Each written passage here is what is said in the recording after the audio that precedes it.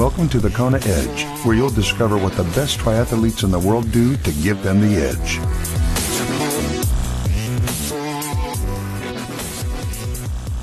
Welcome on to this edition of the Kona Edge. I'm Brad Brown. Awesome to have you with us, and I'm super amped to share today's podcast with you because I get to share another incredible story of a phenomenal triathlete. And we head to Dallas in Texas to catch up with Ben Fuqua, who hasn't been in the sport for that long, but has managed to achieve some incredible things already. So that's today's podcast. We'll get into that in just a moment. Don't forget as well, if you'd like to support what we're doing here at the Kona Edge, it is highly appreciated. All you need to do is head over to thekonaedge.com/support to become a patron of the Kona Edge, and for as little as 5 cents per podcast, that's $1 a month. What you can do is help us keep the lights on. So what I'd appreciate is if you considered buying me a cup of coffee. Think of it that way. If you get any value out of the podcast, simply pledge the cost of a cup of coffee once a month to us through our Patreon page. And for every $1 you pledge, you'll get an entry into the draw to win yourself a half Ironman entry. We give away one of those every single month. We've got some more cool goodies that we're going to throw in there very, very soon as well. So the more you pledge, the better your chance of winning. The website to get to, once again, is thekonaedge.com/support. Or if you'd like to get the details sent directly to your mobile phone, all you need to do is text the word Ironman to 44222.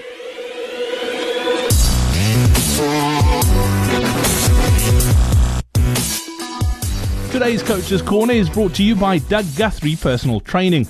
Doug has a passion for seeing people improve and succeed. A 14 times Ironman finisher, 2 of those on the Big Island, a USA T-Level 1 certified coach, head coach of the YMCA Tri-Team, Doug has the unique ability to meet athletes wherever they are in their journey. His motivation comes from helping athletes improve and meet their goals at any skill level. As a self-coach, 2 times Kona qualifier and finisher, Doug's experience places him in the shoes of those training for their first sprint to those who need to know what has to be adjusted in their plan to get them to the next level in order to qualify for the World Championships. Discover more about Doug, head over to thekonaedge.com/coaching, and don't forget, if you're a coach or if you have a coaching business and would like to get a plug on the podcast, head over to thekonaedge.com/coaching.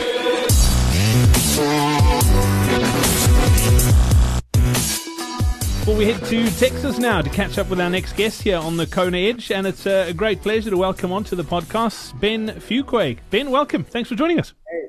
Yeah, thanks for having me. Ben, we were talking just before we got recording that you're not a native Texan. You've been implanted there. You went from California to Texas. Man, what a change. I know, right? Yeah, I'm originally from Los Angeles and then moved to Texas for university. And you stayed? I stayed. Yeah, I liked it. What is it? What is it that you like about Texas? I mean, it's so different to LA, I'm sure. Well, I think I was just in Los Angeles my whole life and was ready for something different. And it's just a little bit different culture out here. The people are really friendly and nice, and enjoyed school and friends and got a good job and figured I'd stay. Fantastic. Climate-wise for triathlon, pretty good? What's that? Climate-wise, temperatures and that sort of thing for triathlon? Yeah, it's right now it's really hot. That's the only thing, is it can get really, really hot. But there's really not much of a winter, and so you can train almost year round, which is great. Fantastic. Let's talk about your sort of sporting background. I'm taking it you've pretty much been active your entire life. Sort of sports background. What have you done? Where do you come from? Well, both my parents were college level athletes. My dad wrestled and my mom played volleyball. And so I grew up in a very athletic family. My sister, who's a year younger than me, my sister and I grew up playing everything: basketball, football, swimming, not a ton of swimming, but wrestling, basketball, soccer, volleyball, all kinds of stuff. And so we were always doing sports and being active growing up. Were you any good at any of them? I was good. Funny enough, the sport that I really was good at was golf. And I had an opportunity to play at the college level and just didn't want to anymore because I was just burned out. So I decided to move to Texas and just go to school and not play sports in college. So that's kind of where everything started. From a college perspective, what did you end up doing? As far as my academics? Yep.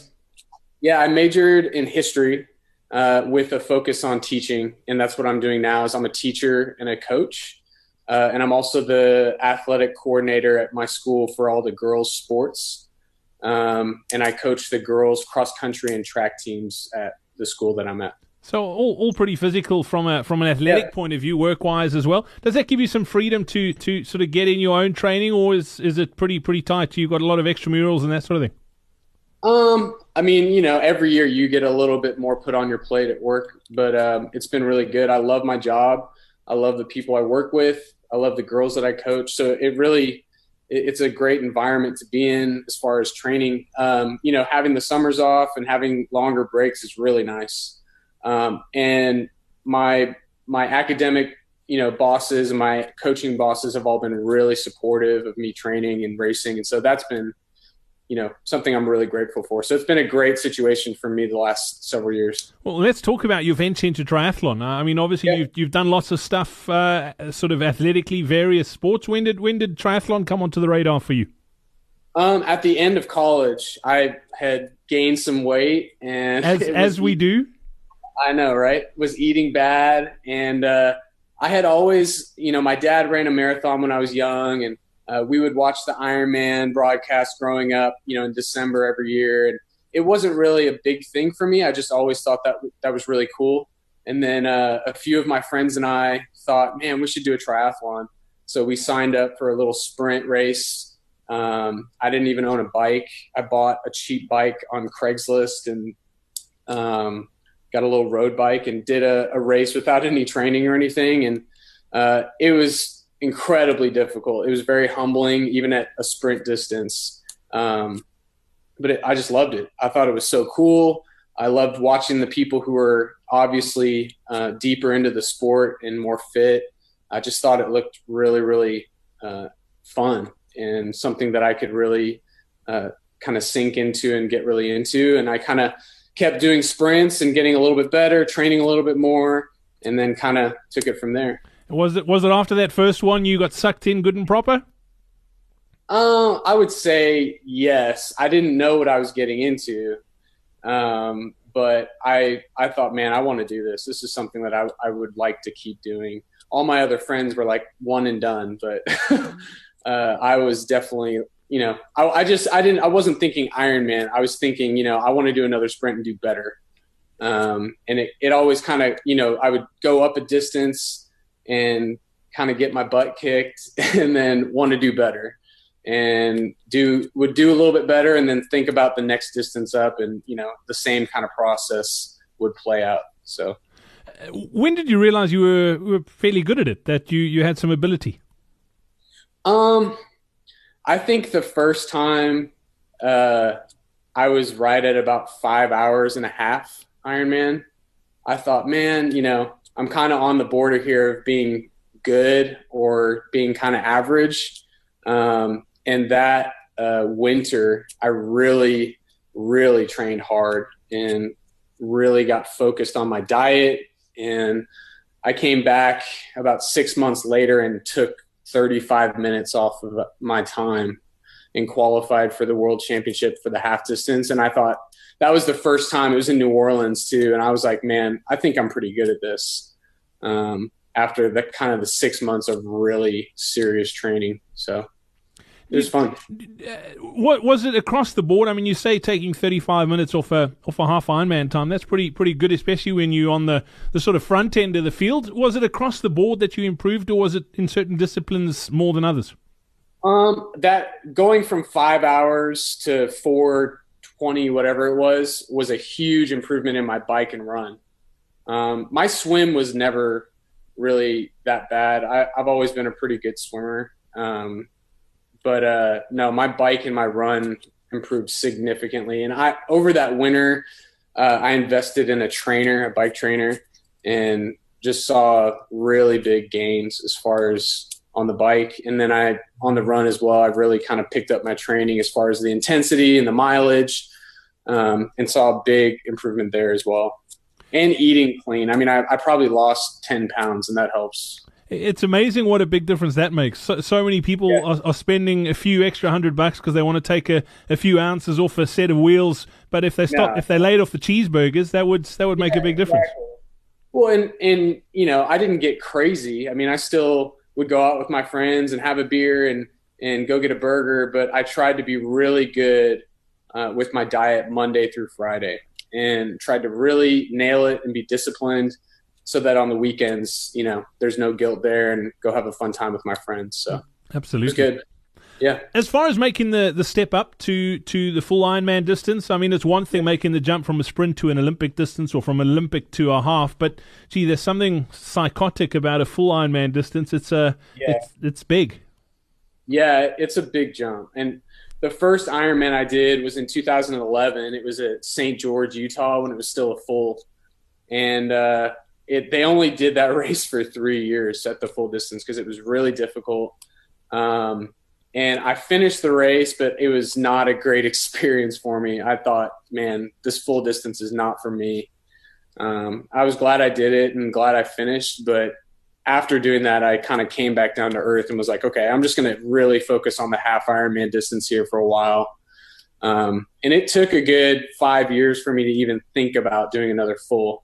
But it was good because I really focused on the half distance there for a long time and had some good results come my way from some good training. And, but yeah, it took 5 years for me to do another full Ironman after St. George. Tell me about that first experience. Why was it so rough? What was it? Lack of training? Was it just you went in expecting something else? Tell me about that.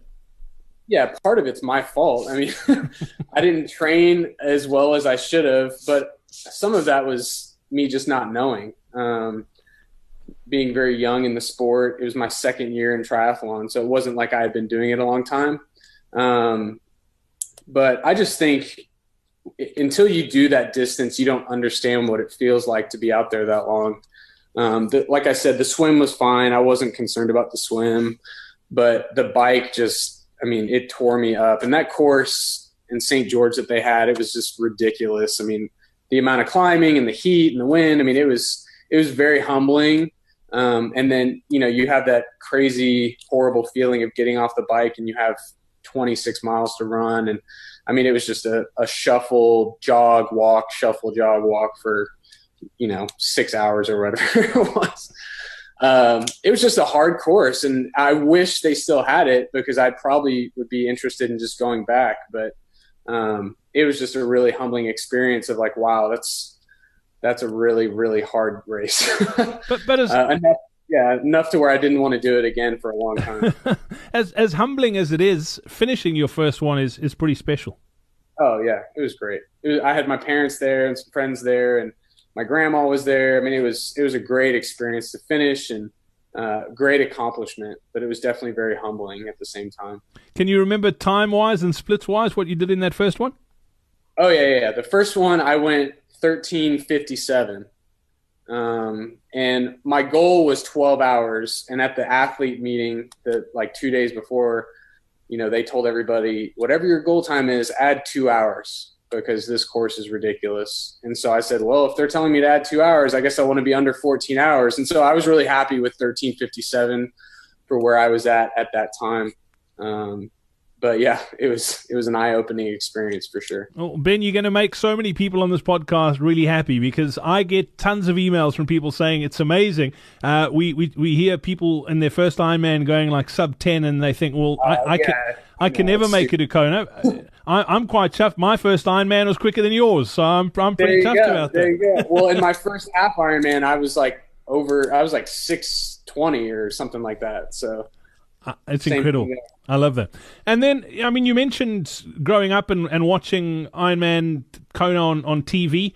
When did it become a goal for you? You had obviously raced World Champs half Ironman distance. Once you had made the step up again after that 5-year hiatus on the long ones, when did Kona really pop up and go, you know what, I want to do that?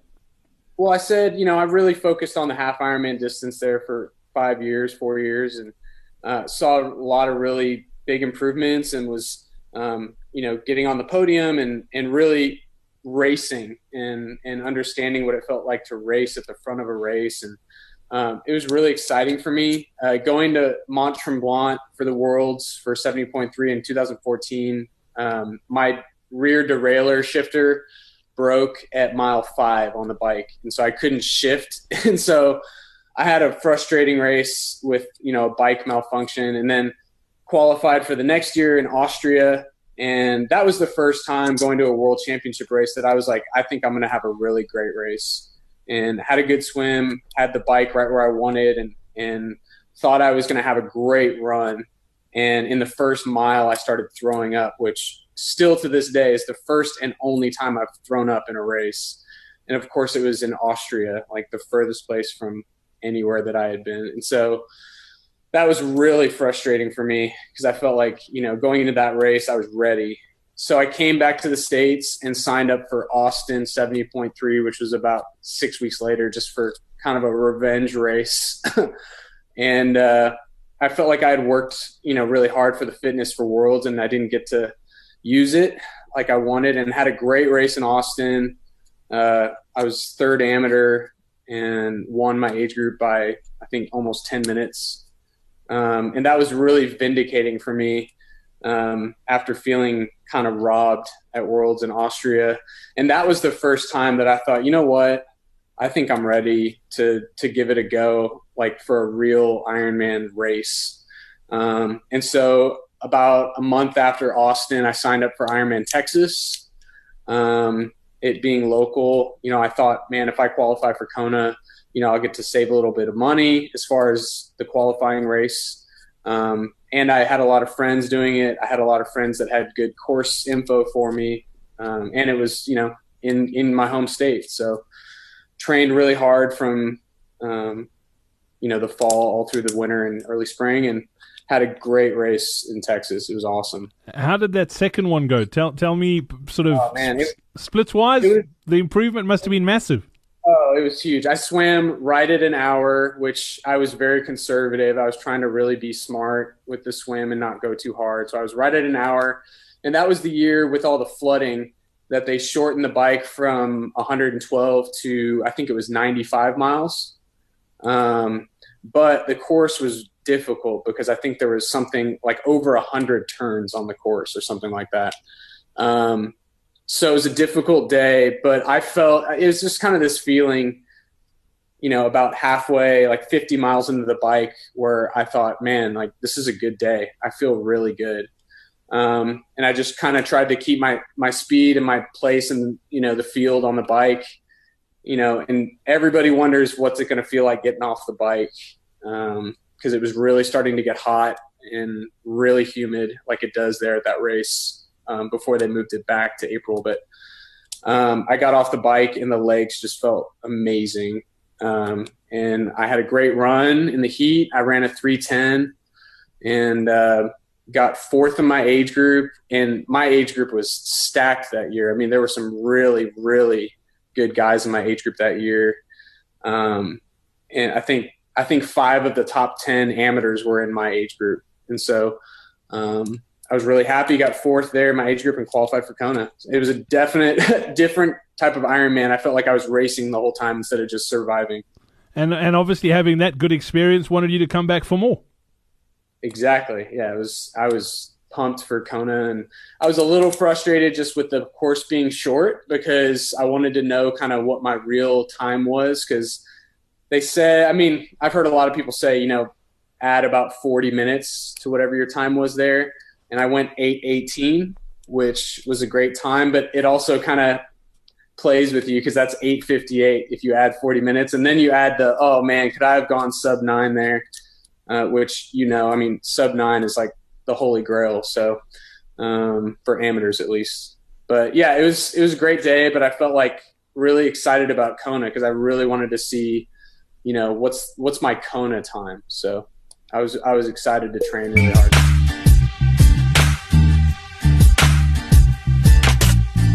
I'm guessing that the Kona Edge is not the only podcast you listen to.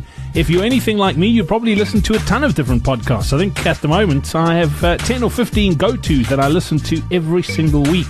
And if you listen to a lot of podcasts, at some stage you've probably thought about starting your own. Well, the good news is it's easier than you think. ThePodcastingAcademy.com is giving you the opportunity to get your own podcast started right now. The Podcasting Academy is a 21-day, step-by-step online program that will get you from zero to podcast in just 3 weeks. Right now, thepodcastingacademy.com is offering listeners of the Kona Edge a 25% discount. All you need to do is use the word Kona at checkout to qualify. Head over to thepodcastingacademy.com to find out more.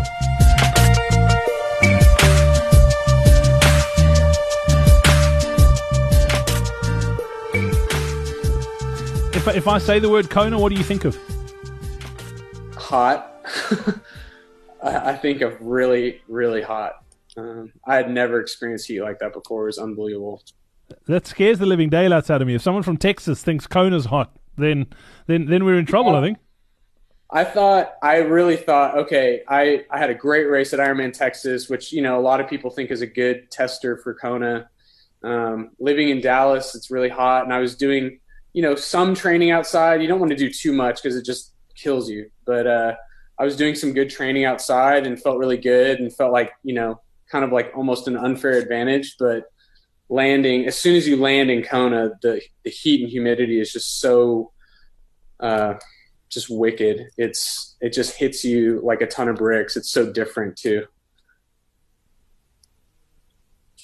As far as the experience of the Big Island, did you sort of soak it all in? Did you take part in all the side shows, or were you pretty focused on race day? I was pretty focused. I didn't do the underwear run, which I wanted to do it, but I had my flight got in late and I had to go get my bike, and it just kind of scheduling stuff. So I didn't want to overload my schedule with too much.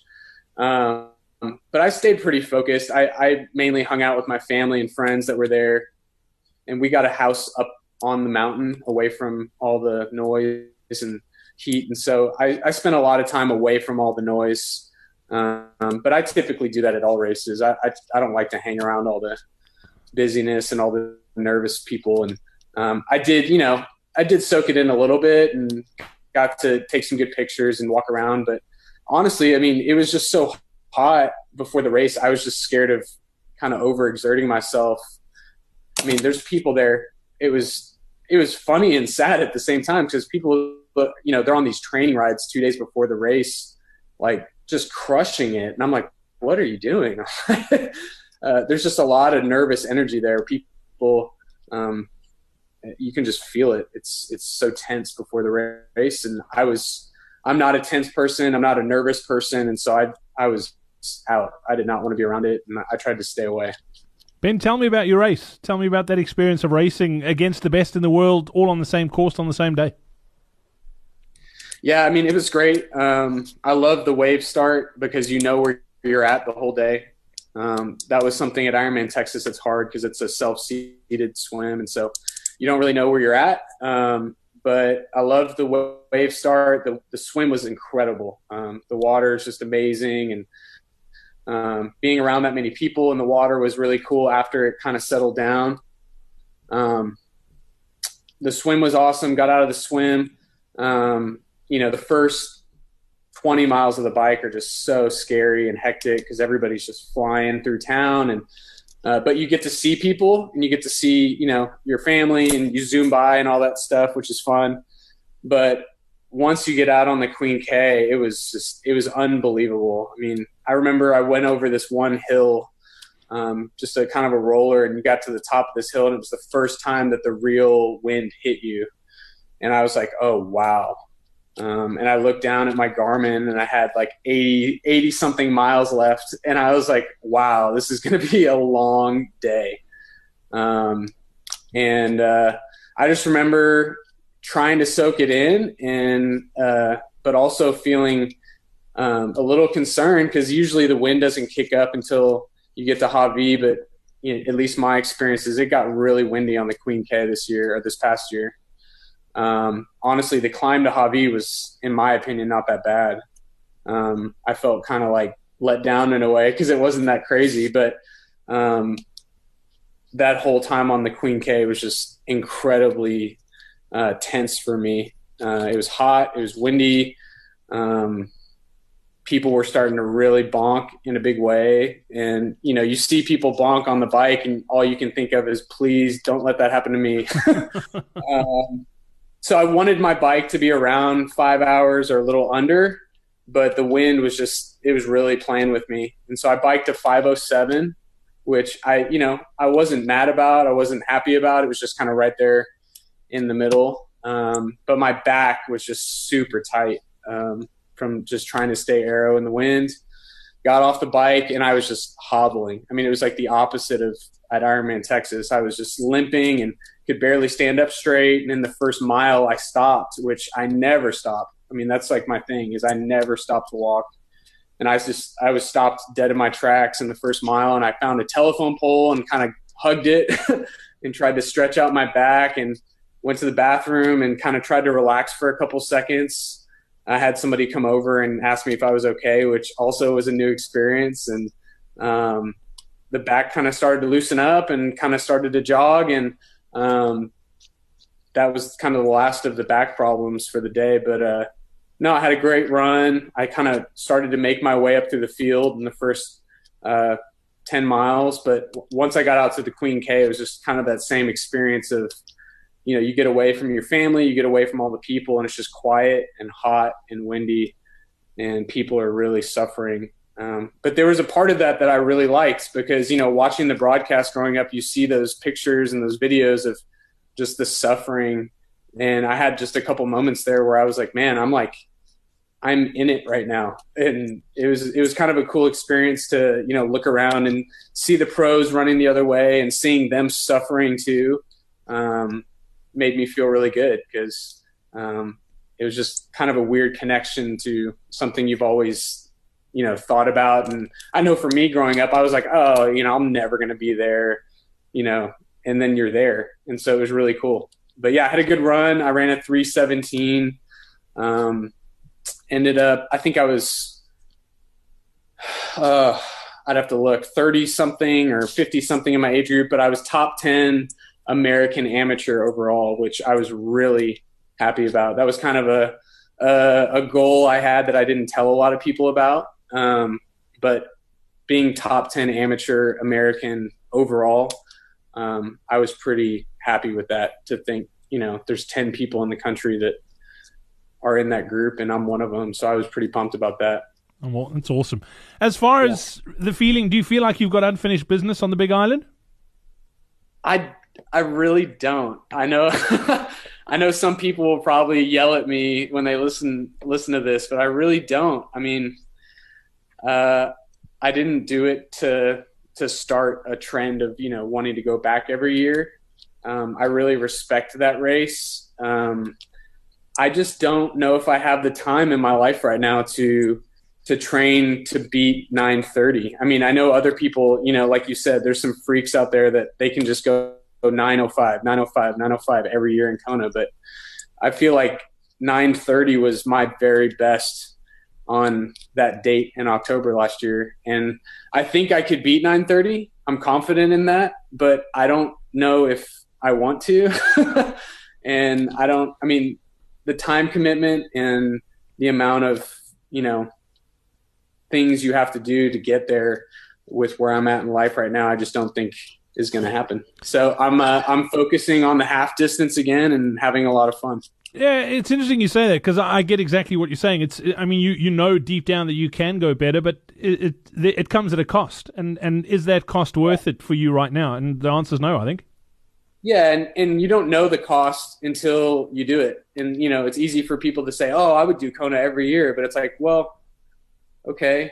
It's really expensive. It takes a lot of time, a lot of investment. You miss out on a lot of things if you want to focus like that. And I had a great experience doing that one time. I had a great race that I was really happy with. And that's enough for me. So are you pretty satisfied that if you never go back, you're satisfied that, you know what, I've done it. I qualified and I got to race. You pretty cool with it. I can honestly say if I never went back to Kona, I would not have any regrets, which makes it a lot easier to, have that feeling. And I'm really glad I had a good race, and I was kind of in the, upper part of the amateur race, and felt that way during the race, and felt like I was being competitive and racing people and not just surviving. And I think being top 10 amateur American was a big deal for me. It might not be a big deal for other people, but it was a big deal for me. And it was definitely something where I felt like I could walk away from Kona and never do it again and be totally happy with it. So brilliant. Let's talk some gear if we can, across the three disciplines. What from a swimming perspective, tell me what you use wetsuit wise, goggles wise. For the answer to that question and more premium Kona Edge content, head over to thekonaedge.com/support and stand in line to win an entry into a half Ironman event every single month, valued at $350. That's thekonaedge.com/support. You mentioned you're focusing a bit more on the half Ironman distance now. What's still left for you to achieve, Ben? What's some of the goals that you're working towards right now? Well, I did Ironman Buffalo Springs 70.3 a couple weeks ago. I had a good race there. I actually tied for second overall, which was kind of funny. Me and the other guy ran the exact same time. But I missed out on winning by 18 seconds. Wow. And I didn't know it at the time that me and this guy that I was running with we didn't know we were in first and second place just because it was a wave start. I would like to be top amateur at a race, but it's not something that I'm super, focused on.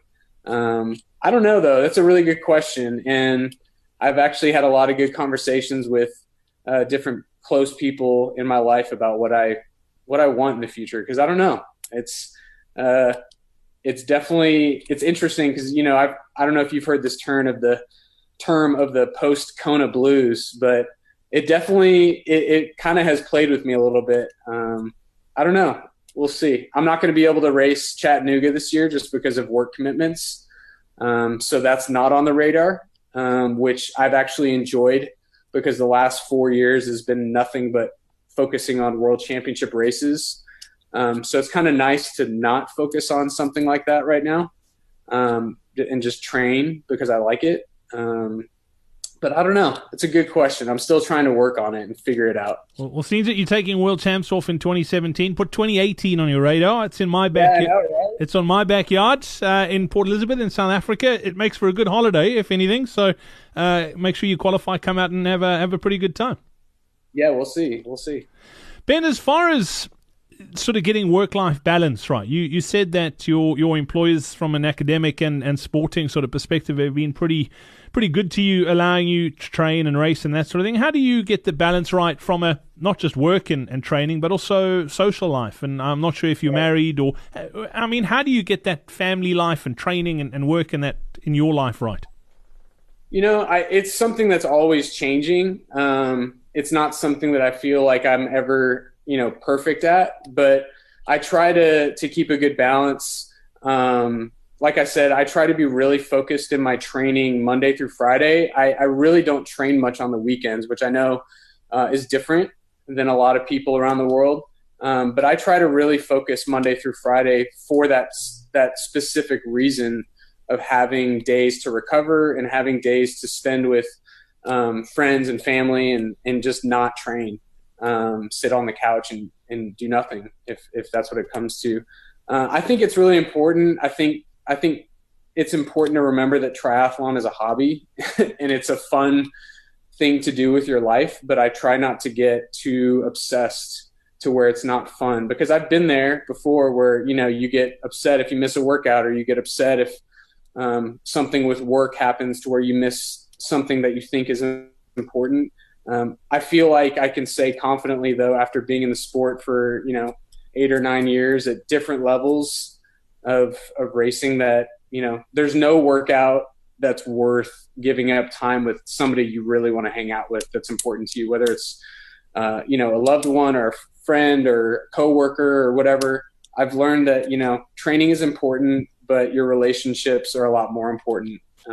So I try to keep that balance.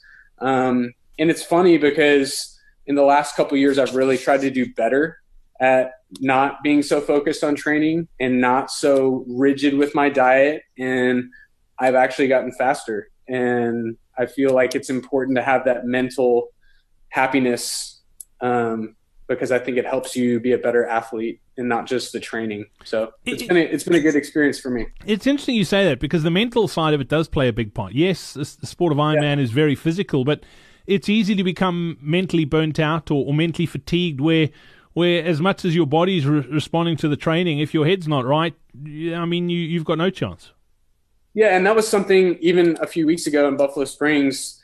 I trained for the race, and I did not, give it a half-hearted effort. I mean, I trained and did what I knew I needed to do, but it was definitely less training and less focus and less rigid focus on diet. But I felt happier than I had ever been before, and I had a 6-minute PR. And so I look at that as something very tangible, that, the happier you are, I think the more capable you are of having a great race. So I think having that balance is an important part of that, because, if you're just training and training and training, you're going to miss out on things that can help balance out your life. And that's something that I don't want to miss out on. I dig that perspective. Ben, it's been awesome catching up. I look forward to chatting about the individual disciplines, but we'll save that for the next podcast. Thanks for joining us today. Awesome. Thank you.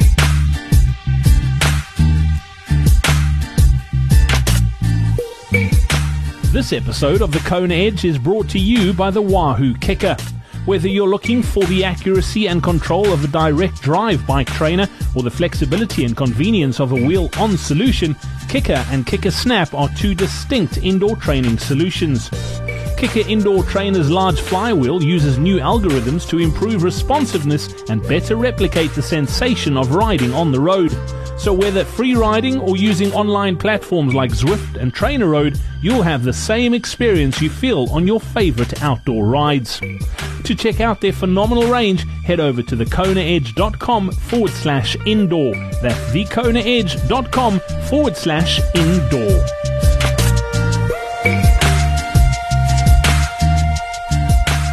And that's it for today's edition of the Kona Edge. Thank you very much to our guest, Ben Fuqua, for sharing his story with us. Another iTunes review to wrap things up today, and this one coming to us from, I can't even pronounce it, but it's someone in Canada. I'm not even going to try because I'm going to butcher it, saying awesome source of information. I've made this podcast my number one reference for everything triathlon. Great way to keep up to date and entertain. This is the perfect companion for my long indoor rides. I'm not going to try. It ends with tube. That's all I'm going to say. Thank you so much for that iTunes review. Sorry that, I didn't want to butcher your name, but thank you so much for being in touch. And don't forget to leave us a review if you haven't yet. It really just helps us get in front of more and more people just like you and helps us grow the Kona Edge. So thanks again for listening. Until next time, from myself, Brad Brown, it's cheers. We hope you enjoyed this episode of the Kona Edge. Don't forget to connect with us on social media. Simply search for the Kona Edge.